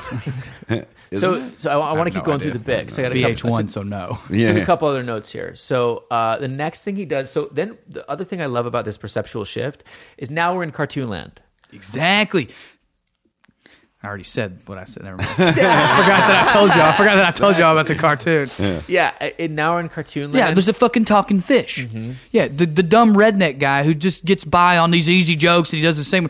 There's a fucking talking fish in this joke. Yeah, it is incredible. Sorry, keep going. I feel like there's some defensive redneck going on right here. That fucking dumb redneck. There's some of that, but more than that, it's like uppity comedy snobbery. Yeah. I'm all about it. I will talk about comedy in the most pretentious way possible, but like there better be substance behind it. Don't just tell me Foxworthy's dumb if you haven't listened to his material and you can't cite why. Yeah, if you're going to say that You Might Be a Redneck is a dumb line of jokes, that's fine. Mm-hmm. You can defend that. Mm-hmm. But if you're going to tell me that he's dumb, you can't defend it. Keep going. Yeah. Also, those are genius. If they weren't so played out, like if everyone did, you're 100% right. Yeah. He made millions of dollars off of them, and everyone liked him at first. And there's some really good, like, yes, of course. A song gets overplayed on the radio. Well, they're like and it's like a good visual pop portraits song where you go, all right, we didn't need this, but you can't deny how fucking catchy and good it is. You know what I mean? Oh, it's a pop joke. That's what that is. And if there's a pop joke, that's it. He's putting these hilarious scenarios in your mind. You're like thinking about like these scenes where like people are like have. All right, I don't want to defend them too hard now. Like, I mean, I'm with you, but Lord, I'm not that big a fan. I mean, at the end of the day, there's still You Might Be a Redneck joke. Yeah. So then the next thing. So, by the way, the thing about Cartoon Land, I just love anytime. And this is straight out of the Brian Regan playbook, which is just if you can make that picture happen in the minds of the people, you are that is it. You are there. If they're not even seeing the show anymore and they're seeing the cartoon you've made for them in their heads, you have them all the way. I had a dream about it. And the more you flesh out, the more you introduce elements of that cartoon and make it fit, the harder they laugh. I had a dream about this bit, and that's where I came up with the idea to do a cartoon based on it. This is such a rich picture that he's painting. Oh, it's so great. Then he does the next move is one of my favorites. I hear it all the time. I do it. I love it. It's when you I call it repackaging a cliche. Because anytime you can take a cliche, Drawn Toward the Light, and you take that cliche and you make it fresh by giving it new meaning, people will laugh every fucking time. Sure, it is utterly involuntary. They're like, I know what that means. Oh, it means this other thing. And I'm done. Drawn Toward the Light, and what are they seeing? The fucking fish hole. They're seeing the hole in the ice. Yeah. It's right in their mind. I love it. And then, of course, he just keeps painting the picture, right? Dead relatives. All of a Hilarious. sudden, it's so good. So fucking funny because now you've taken not a cliche, but a stereotype from death, and you've applied it to a fish. And it's so visceral because when you pull a fish out, there will be fish just lying around. And they'll be dead. Maybe I'm giving him too much credit here, but there's another element to it too, which is he's calling into question our view of the afterlife, which is that you know, we only see. What if we're just getting hooked up there? Yeah, and if there's this other being that its consciousness is that much higher than us, it cares about us the same way a fisherman might care about a fish. Yeah, it might be eating our souls. Yeah. Like, so who knows, right? He's showing that we can only see what we see from our viewpoint, and we're locked into our perspective in a certain way. Tell me this wouldn't be a great cartoon if I could do it the right way. Do you need permission from me? You don't fucking need permission. Make a goddamn cartoon. I know, Go but do I just it. love the idea Then so much. do I've it been if you doing it. love I've it. been working on it. I need a All right. cartoonist. You probably can contact him now. You're probably at the level where you could. Oh, just yeah. contact Jeff Well, Foxworthy here's the and be like, problem. Hey, man. Trey did Ingval's podcast, but in the book, we Is he your favorite of shit those on guys? Ingval pretty hard. Who? Ingval? No. Yeah. Oh, wait. Okay. I don't know any of his comedy. So actually. then It's definitely Ron? Ron, yeah. Well, Ron White is. I was the thinking Ron best Paul, and I'm comic like, it's of not all. Ron Paul. Ron I was like, it's Ron Paul. Ron Paul's my favorite of the Blue Collar pretty Comedy good Tour. type 5. Yeah. So On marijuana. It's hilarious. Yeah. the next movie he makes is so delightfully pandery. I fucking love it. It's when God's a redneck. Exactly. You motherfucker. You brought it back. You just- Well, but he is in Yeah. that scenario. Yeah, I know. The dude would be wearing flannel and Yeah. have a Budweiser hat. Yeah. But you're right. He's brought it right back to where we were before we went on this journey that every comic in Brooklyn, not every, but most comics in Brooklyn would tell you couldn't take Jeff Foxworthy's audience on. Like they would tell you can't take him down the path of the talking fish and the existential issues of death. And they'd be like, well, he did it, but then he brought him right back. and it's not your time. Like all those, as he just brings again repackaging that cliche, like just like it's so fun. It's great. It's great. Love it. Thank you for. It's about death. Yeah, That was great. Jeff I've Foxworthy never has a found death that bit. It's beautiful. you might be a redneck if you like fish and death and right. That would be so Right. funny to see him like Right. break down Yeah. and be therapeutic comedian. Well, one of the things we put in the book is a whole section. We talk about those guys a lot just because of redneck and that part of the South and what it means to be a redneck. That's the first chapter, and we have a section in there. We all wrote the jokes, but I came up with the idea, which is something I came up with just stoned out of my mind on the phone with Trey one day, which is like Dark Foxworthy, which is I've always wanted, and I don't want it anymore because it's kind of shitty to want someone's life to fall apart, but I've always wanted like Jeff Foxworthy to hit rock bottom and then to just go out on stage as this like he's lost his money, he knows he gets made fun of by people, his wife took his kids, and he's dark as shit. But he's still Jeff. Yeah. And in the book, it's you might be a redneck jokes, but they're really dark. Like it's like if you've ever fucked a 17-year-old in the middle of the NASCAR field while your buddy promised you she's at least 18. You find out later it's your cousin, but you wanted to do it for Percocets. I'm not doing it justice. That's not the joke. But it's like shit like That that. was pretty funny. You I might like be a that redneck. already. Like if you've ever traded your WIC card to a man named Lalo for weed at your grandma's house or whatever, you might be a redneck. It's like that's the dumb thing we're doing. Yeah. But I sincerely think that Jeff Foxworthy, angry or sad, would be awesome. Yeah. Well, those are hilarious jokes. Actually, I like those. so You should sell those to him. Be they're in our you book, need a so new we can't." persona, bro. you can have these pages. I'm gonna say page 43. He actually might be able to sue us. No, he couldn't. I looked it up. It's If you guys make a satire. sketch show, then parody. he'd come on for that. That'd be fucking awesome. It'd be Dude. like the Wayne Brady thing. oh yeah, on Chappelle Show. Yeah, if like Jeff fucking- Foxworthy was just mad, he would never do it though because he just makes too much money as But a you could get someone to family-friendly play guy. him too. Yeah. So next, I want to play. Dark Foxworthy. I just realized that Harrison looks a lot like Foxworthy. Anyway, keep Yeah, he going. does actually. Yeah. He does. Dude, if you ever want to make that sketch, If you've We'll ever go to traded your standing WIC room. card for a bunch of marijuana while you were sucking your drug dealer's dick. but wait, it has to be dark. So what does he sound like then? No, I don't know. I think he's Ah, it's, no. ever- It's still funny if he sounds. It's funnier if he's like still goofy though. Oh yeah, and then he's just like, and then he like turns the camera. Like, So next, I want to play. I want to play a bit from, and this is not an opener. It's just a bit that I love. A little known bit from David Cross. But this, actually, I got this on another airline. I was reading this. This is great. This is in the In-Flight magazine, Is this the which is ad? just the best journalism. They really dig deep. Is he breaking down an advertisement? Man, if you want to Not find exactly. out 101 things to do with plums, just read your In-Flight magazine. All right. So this is in another airlines magazine, and this is called Miles for Kids. This is a letter from the president. And what he's doing is he's urging everybody to give up their frequent flyer miles for sick kids. And I won't read the whole thing, obviously, but basically says, this program uses frequent flyer miles accumulated in a special fund to provide free travel for sick and terminally ill kids who need to get to a particular destination to obtain medical care or to realize a special travel dream that would otherwise go unfulfilled. And that was the thing that made me go, huh? Would otherwise go unfulfilled? Because when I was reading this, there were 2 empty seats next to me. So why can't sick kids sit there, you know? I mean, if they're so concerned with sick kids, you know, I mean, yeah, I mean, I don't mean to sound greedy or crass, but why is it incumbent upon me to give up my miles when we've all flown where there are empty seats, you know? Shouldn't there be like a pen of sick kids, you know, next to the gate? You know, so like, okay, kids, okay. 2 seats have opened up. 2 people were good enough to give up some of their miles so some of you could get some help. So we have 2 seats available. So let's see. Who's the young boy who's dying next week? Let's get him up here. Wheel him up here. Okay, yeah. Yes, next week. Okay. Yes. Well, they should have told you. Okay.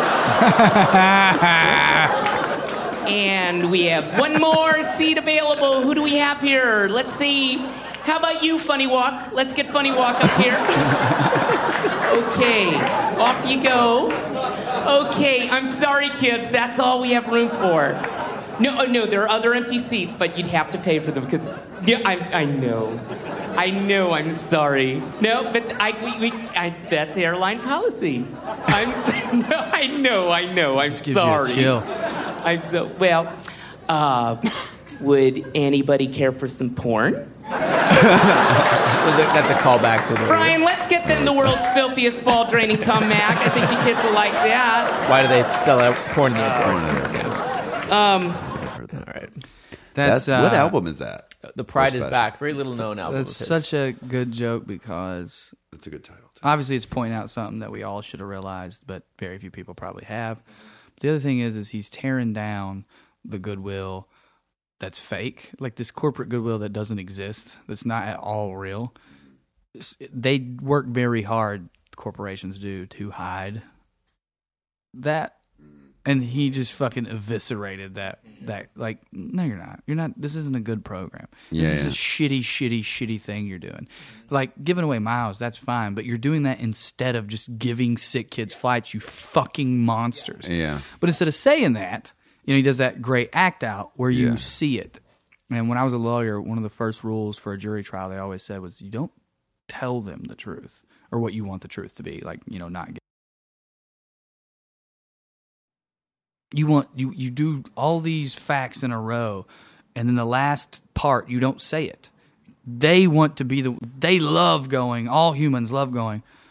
Yeah, I see it, and he does that in that bit instead of saying they're fucking monsters because this is bullshit. He's just showing how they're monsters, and we're going, oh God, it's bullshit. It's perfect, right? And like on a technical note, I love David Cross because he does such a long run up on a lot of his jokes, and that is just like, do not do that. Comedians will tell you all day long. You got to pepper it in with like lots of punchlines. It helps when you're semi-famous. I know. Trust me. I get that. But this was back in '98. I think. Yeah, Mr. Show. Oh, yeah. Bob and yeah. David. That was cultish. Yeah. And that's another thing. He'll pop in on shows where no one knows who he is, I assume. But, like, his fans will come out, Yeah. So, okay, fair enough. But I do like that he will take the time to set up the pins just right. So he can hit a strike. And he kind of has to, doesn't he? Yeah. I love that. With the way he's doing it, like... if he misses on any of those swings, he's failing. So he's really got to set him up. Well, goes back to what we were talking about before. Like he didn't get much laughter at all until he starts going into the act out, and then he gets that applause but he's break. interesting. Do you know what I mean? And that's like going back to. But what he we could were saying. also have just as well gotten like big laughs on what he's like setting up. Like that, like in the tension building. He could have been getting big laughs. You're right. And I don't know. I saw him at Night Train here in Brooklyn, and he was hosting. Wyatt was out of Wyatt's town or whatever, and his opening, he just talked about this magazine ad and read the copy of the ad, and I think it was about watches or some kind of jewelry, and he broke down everything that was wrong with the ad in like a goofy way. Like he's like, this dude's daughter's sitting on his lap, and he just like goes into this awful, disgusting, incest-filled rant, and that was ridiculous. But his overall point of they're selling a pointless fucking thing to pointless people who have pointless lives that's driven by greed and collecting things, he never said that. But that's what he was doing. Mm-hmm. God, it was so good. It was so good. He's so good at that stuff that you almost forgive him for shitting on his family all the goddamn time and just being so ashamed of being from the South. He shits on his family all the time? I don't know. He makes fun of his sisters and stuff. Oh, I mean, it sounds country. like, yeah, it's always like, she was like, hey, David. And I'm like, dude, Jesus Christ. Yeah, that kind of. I mean, I have to I don't say, like like, You don't have to say it. You can say it, Jeff, but you don't have to. I have to. I actually signed a contract before we started this. I have to say, it's literally all it says. So, coming from Montana and really not fitting with that culture at all, and feeling so rejected by it, for who I am, for what I think, for every little piece of me. I can understand. I really relate to him because of that. Gay. Yeah, fair enough. No, I hear you. I think my thing is he takes a level of superiority that I think is how he really feels, and that's at the very least interesting to me. I don't know him, but I assume he wouldn't even deny. He'd be like, "Yeah, I am fucking better than these racist, backwoods, inbred people," and I'd be like, "Well, you know, maybe in some ways you are, but in terms of treating people well, you seem real shitty." Like, I mean, he's got a very good bit where he hits his mom in the face. Oh yeah, that's so funny. And that's one of the ones where funny. he makes fun of his sisters pretty hard. Yeah, and I don't know how mean to him they've been. Maybe they have been mean to him. I mean, I get what you're saying too. I don't know. I mean, stepping hard on your loved ones to get laughs is not something I do. Because Why? I want a good life, and they matter to me, and I wouldn't want it done to me. But That they matter to me. I question if that's true for him, and that makes me uncomfortable. But it's not. Who gives a fuck? Like, he's funny, so whatever. Right. Isn't that weird how much we'll forgive anything? Like, Yep. I have friends who Yep. make way too many racist jokes for me to not think that there's a little bit of that in them. But they're funny, so it's, well, whatever. One of my best friends. He's an improv guy. He's an incredibly funny people I grew up. He's a very funny people. Anyway, I grew up with him in Montana. He said to me one time, he's just like, I think I'll let anything slide if in somebody if they're funny enough. And Right. There's some truth in that. And if someone's trying to do comedy and they're not funny, it's so hard to like them. All right. Well, that has been our show. Let's any last things to say before we wrap up? Sure. Well, I'll plug the book, which is check out The Liberal Redneck Manifesto, Dragging Dixie Out of the Dark, on Amazon, iBooks, all the shit like that. You can You'll get it on see our the link in website. the show notes. Well, if you don't mind, then link to wellreadcomedy.com. That's wellread, R-E-D, like well redneck, which is the name of our tour. You can see our tour. We're going all over the U.S., and you can get the book. You can check out all kinds of stuff there. Yeah, and well, if you're interested in politics, if you're interested in rural America or the South or any aspect of it and politics, I think you'll like it. And if you're interested in this election and how it happened, there's a little bit of that in the book too. We wrote it before it, but we put a lot in there about liberals just ignoring those people and working class Americans and how it's going to bite them in the ass, and they keep looking down on them and how they're going to rue the day. It came a lot quicker than we expected, though. And then the last thing I wanted to say, if you guys don't mind, me waxing philosophical here, this podcast was very interesting. As recently as 3 years ago, no one would be interested in this other than comics. I think that you guys are going to find a way bigger audience for it. I think people are getting more interested in stand-up, more interested in mechanics, more interested in backstories. I think podcasts have a lot to do with that. I think the internet in general and people writing about it have a lot to do with it. This is not at all not at all a personal attack. You guys are riding a wave that is going to wash over our community, whether you ride it or not. But I guess I want to know if you're nervous. If stuff like this, is it going to change comedy? And if so, what does that look like? Like, think about like how jazz music went from being poor people's escape in Harlem and New Orleans and Chicago to it's on elevators now and it's in academia. And I'm not saying that's going to fucking happen to comedy. Let's hope not. As long as, Man. but like Easy the elevator listening pod. comedy. but like That would be a great Turn way it to say Smooth stylings of Harrison Tweed. Yeah. but like this is an academic podcast. Comedy is starting to the academic view of comedy is starting to grow. The analysis, the critiques of it. That's interesting. I'm curious, like 20 years from now, are all comedy fans or most comedy fans going to know what a switcheroo is, a misdirection? Are all comedy fans going to be talking about like, man, that one act out was good, but then the way he tagged it, that's the best tag? Because you'll hear like, man, that solo, blah, blah, blah, blah, blah.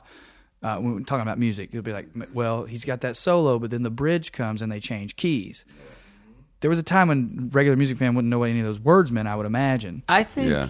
with any, off the top of my head here, with any creative endeavor or striving toward excellence in any given craft or art, there is a point at which you start to become aware of the technicals. And I don't think that it diminishes the enjoyment of basketball if people know what's happening when. For some people, it increases it. Exactly. For sure. I actually think it tends to enhance it, and the people who aren't interested in that stuff, they just don't fucking pay attention That's to such a it. great response because positive me is like, you're right, Jeff, and that's so true, and it's going to be great. And then like cynical me is like, this podcast is ruining comedy, but articles about shit like this is ruining comedy. Why are we letting them see behind the curtain? The curtain's all we got. Why are you guys exposing it? Yeah. We're the man behind the curtain. So, the Wizard of Oz is real, let's goddammit. talk He's about that. real. Let's talk about that.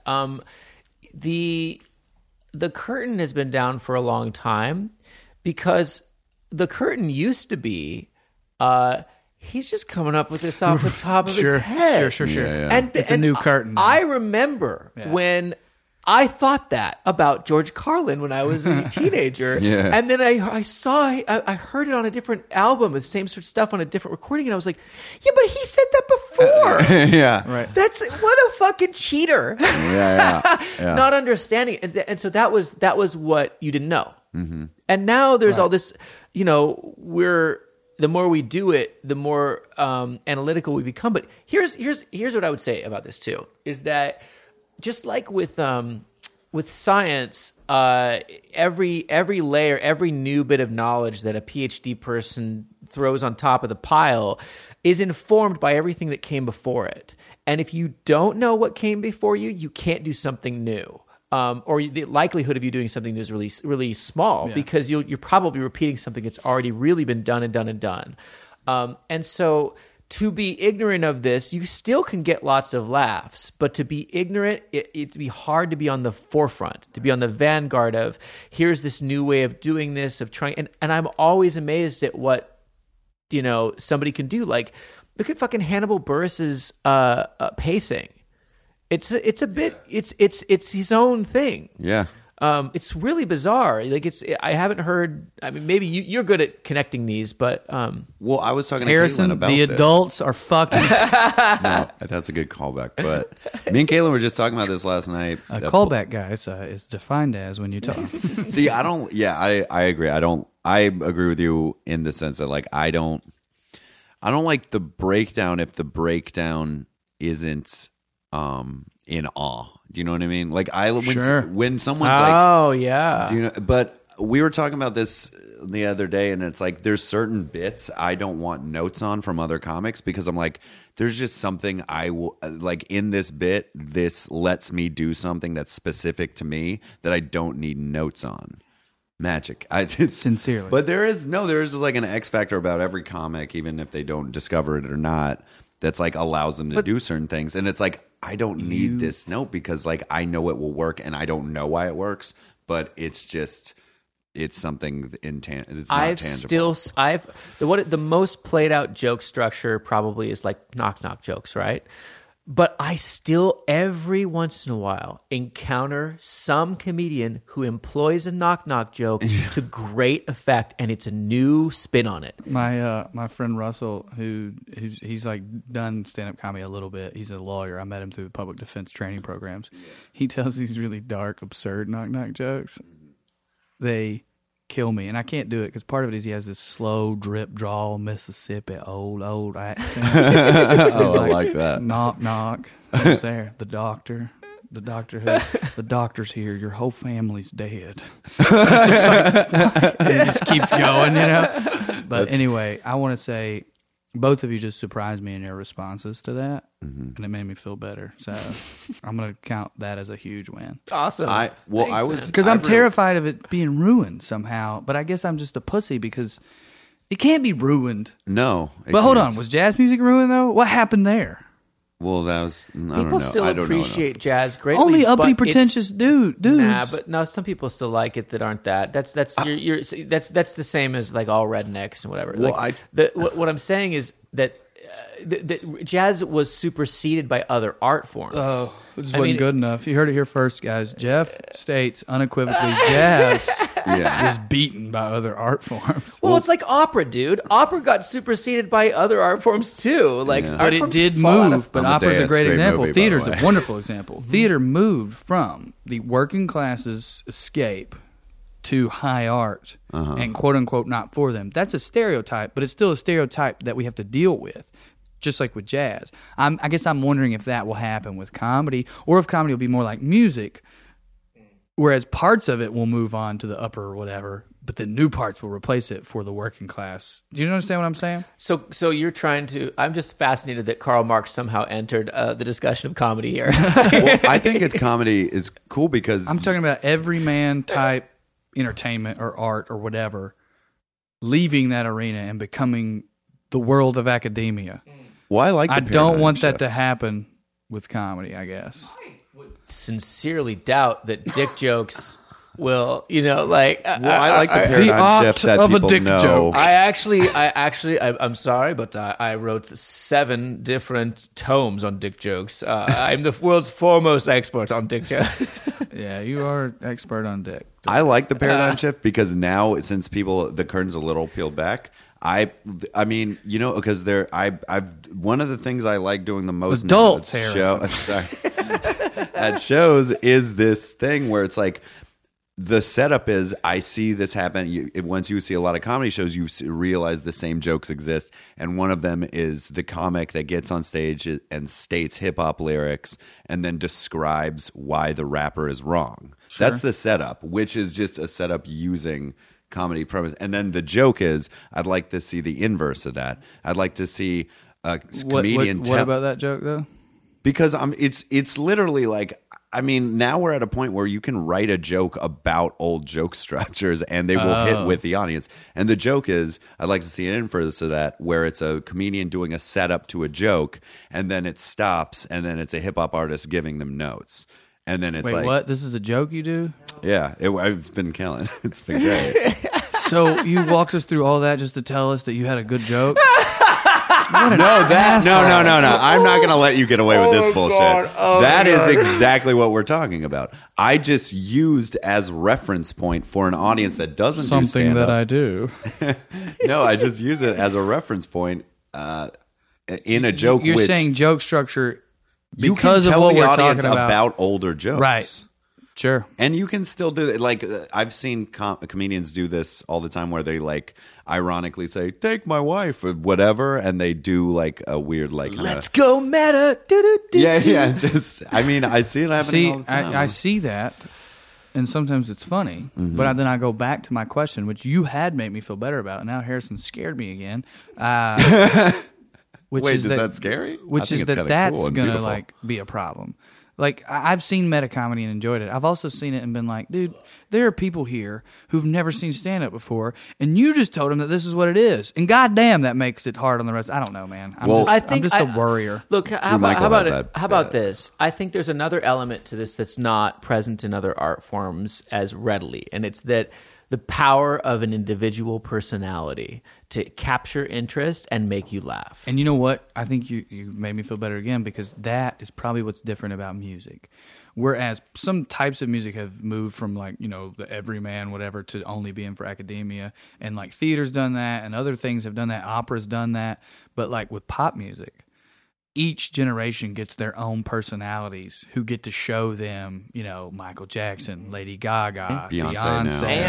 And Jay-Z, stand-up comedy Jim is Morrison. a lot, not everybody, but not all the time, but stand-up comedy is about relevance. A lot of it is about relevance, and relevance changes too. Sure. So I see what you're saying. In other words, But you're not worried about it. I mean, in the back of my mind, sure. Like, I think to myself, I go, oh, will I get to the point in this podcast where I've said my theories on what makes joke work enough to where it's just repetitive? But at the same time, it's always about different material, different ways of attacking something. And then when I talk to you about your bit and why you like it, what makes it yours, that is fucking interesting. And I don't think that's going to go away. I don't disagree with that being interesting. I'm just like curious as to where do we go from here. But the truth is, we can go anywhere we want. I mean, that's the beauty of it, right? It's an incredibly open and challenging art form in that way. I mean, people would even get mad at me calling it a fucking art form. Like, I think it is. Anything that you produce from your consciousness as a human being and you put out there, that's art. Fine. And it's not all good art. It's not all bad. It's not, but it's art. Artifice. It's the very definition of the word. Like, it's from humans. Oh, now he's got definition. Well, I'm just saying, like, look, God damn it. I'm kidding. I totally agree with you. I'm really passionate about this. I care. I think I see what you're saying. In other words, if we pick it apart too much, are we sucking the magic out? Yeah, are we over intellectualizing and all of a sudden? But to me, there's the details, and pulling it apart doesn't ruin the magic of it. I love knowing about how things work. Yeah, you're right. I mean, someone can stop liking a joke because they just heard it a bunch of times and didn't dissect it at all. You know what I mean? Like, you can just, like, overhear Yeah, something. your subconscious has now dissected it. Like, you didn't dissect it intellectually, but you just, well, I'm not going to be surprised, and that was a big part of this joke or whatever. You know? Yeah. Well, how about this? I'll give you carte blanche to say, I told you so, just like you got to say with the Trump thing. When you come back to me and I've destroyed stand-up comedy. When we just, the Megamind thing is going to be real. No, that's not going to happen while we're alive. And honestly, the bigger danger there is that, you know, viral videos replace it. But that won't be Here's great. what I hate. But that'll be the viral okay. video stars That'll are going be to be the okay. ones at the clubs rather Here's than... where I think the danger is. This is what I fucking Sing, hate. Lily, and it's sing. when people who don't know funny, they don't know comedy, write about comedy, and the first thing they say is the fucking punchline. Like, where they that ruins it. When you destroy the element of surprise, when you give away everything about it, then you go, here, now watch the thing I just destroyed for you. Like, that to me is the danger when people who don't know how to present it talk about it. Then you ruin the magic. Right. No, I mean, that was a part of what I was, getting at. It's not just comics now sitting around writing and talking about it. It's critics, and are they going to get it right? Hopefully they will. You know what I mean? Like, film critics, I think, do a pretty decent job. They've figured out how to talk about that genre without ruining it or whatever. Right. But nobody's... Yeah, I see that a lot, where I'll be like, check out this set on Conan, and then I'll be like, don't read the article, because they're going to give every good line away. Well, there's that from great it. book by Cliff Nosterman. It's called The Comedians, and it's like a history of stand-up comedy, and it's great. And he's done stand-up as far as I know, so that's probably why he's better at it. But... he might be the first great comedy writer, like not comedy, you know what I mean? Comedy critic, whatever, like comedy as an industry writer. And we need more of those. Well, I think going back to your thing about film, when I watch films now, I'm more... fucking adults Wait, I'm are about to... fucking having a podcast. I don't like this when joke you that hit much. puberty. I don't like this joke anymore. I love that you don't I have like a it. mustache now. When your hair is not a projection of adulthood, that you've grown just to prove to people that you can have a conversation at a table of men. I don't know, this hurts my feelings. Oh, I love that it hurts your When feelings. it stops hurting your feelings, That's when won't. you'll be welcome to this table. I That's how old you have to be. that's okay. Not getting my feelings hurt years old. Being ridiculous. I'm so sorry. No, I'm I kind of don't. sorry. No. It's, I actually, that's great. Can we end it there? And I'll speak at both your funerals. And It's not gonna let be him fun. do his We're gonna point. be okay. Sure. I mean, you said it. Now I feel kind of guilty. But I I'll don't be even. fine. Oh, I was just Cut him gonna off. say- Cut his mic. Special I feel thanks, guilty, but I special don't. thanks to Salt and Pepper for not suing us or not yet suing us for using their song. And special thanks also to Jeff Foxworthy and David Cross for all of our fair use. And a big, huge thanks to Drew Morgan. You didn't thank Maria Bamford, you sexist, and thank you so much both Oh. of you for having me. Thank you Yeah, for of having course. me. All right. All right. Come on. Let's talk about sex, baby. Let's talk about you and me. Let's talk about all the good things and the bad things that make me. Let's talk about sex. Let's talk about sex. Let's talk about sex.